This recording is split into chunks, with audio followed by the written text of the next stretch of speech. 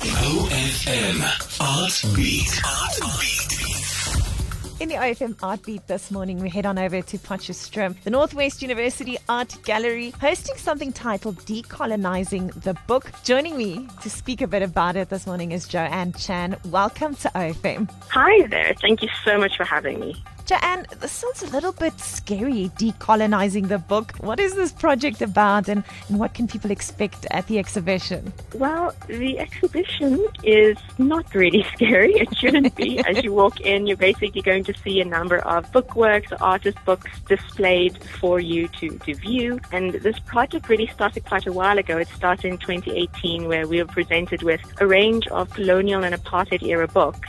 Many of them were damaged, and we were told we could choose a book and use that as a starting point to explore and reflect on the theme of decolonization. So the exhibition is really just a platform where viewers can reflect on their relationship to books, the knowledge that comes with them, how we consume books, the perceptions specifically that come with them, and how all of this impacts on how we see ourselves and our current position in the world and moving forward. So what have you learned looking at some of these exhibitions, and how do you use a book and how often and things like that? Wow.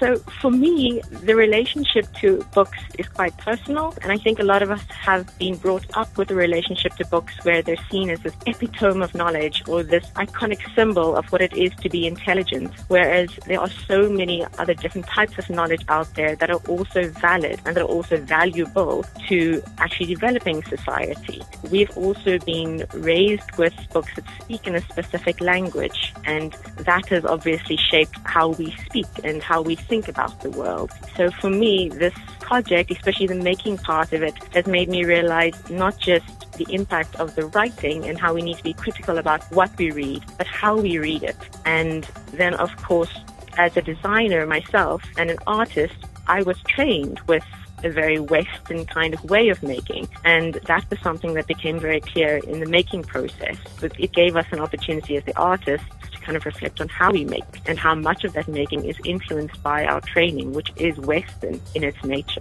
The NWU Art Gallery presents Decolonising the Book. It's on until the 28th of October in Potchefstroom. This morning, I am joined by Joanne Chan. Joanne, thank you for your insights. What a fantastic initiative. Not scary at all.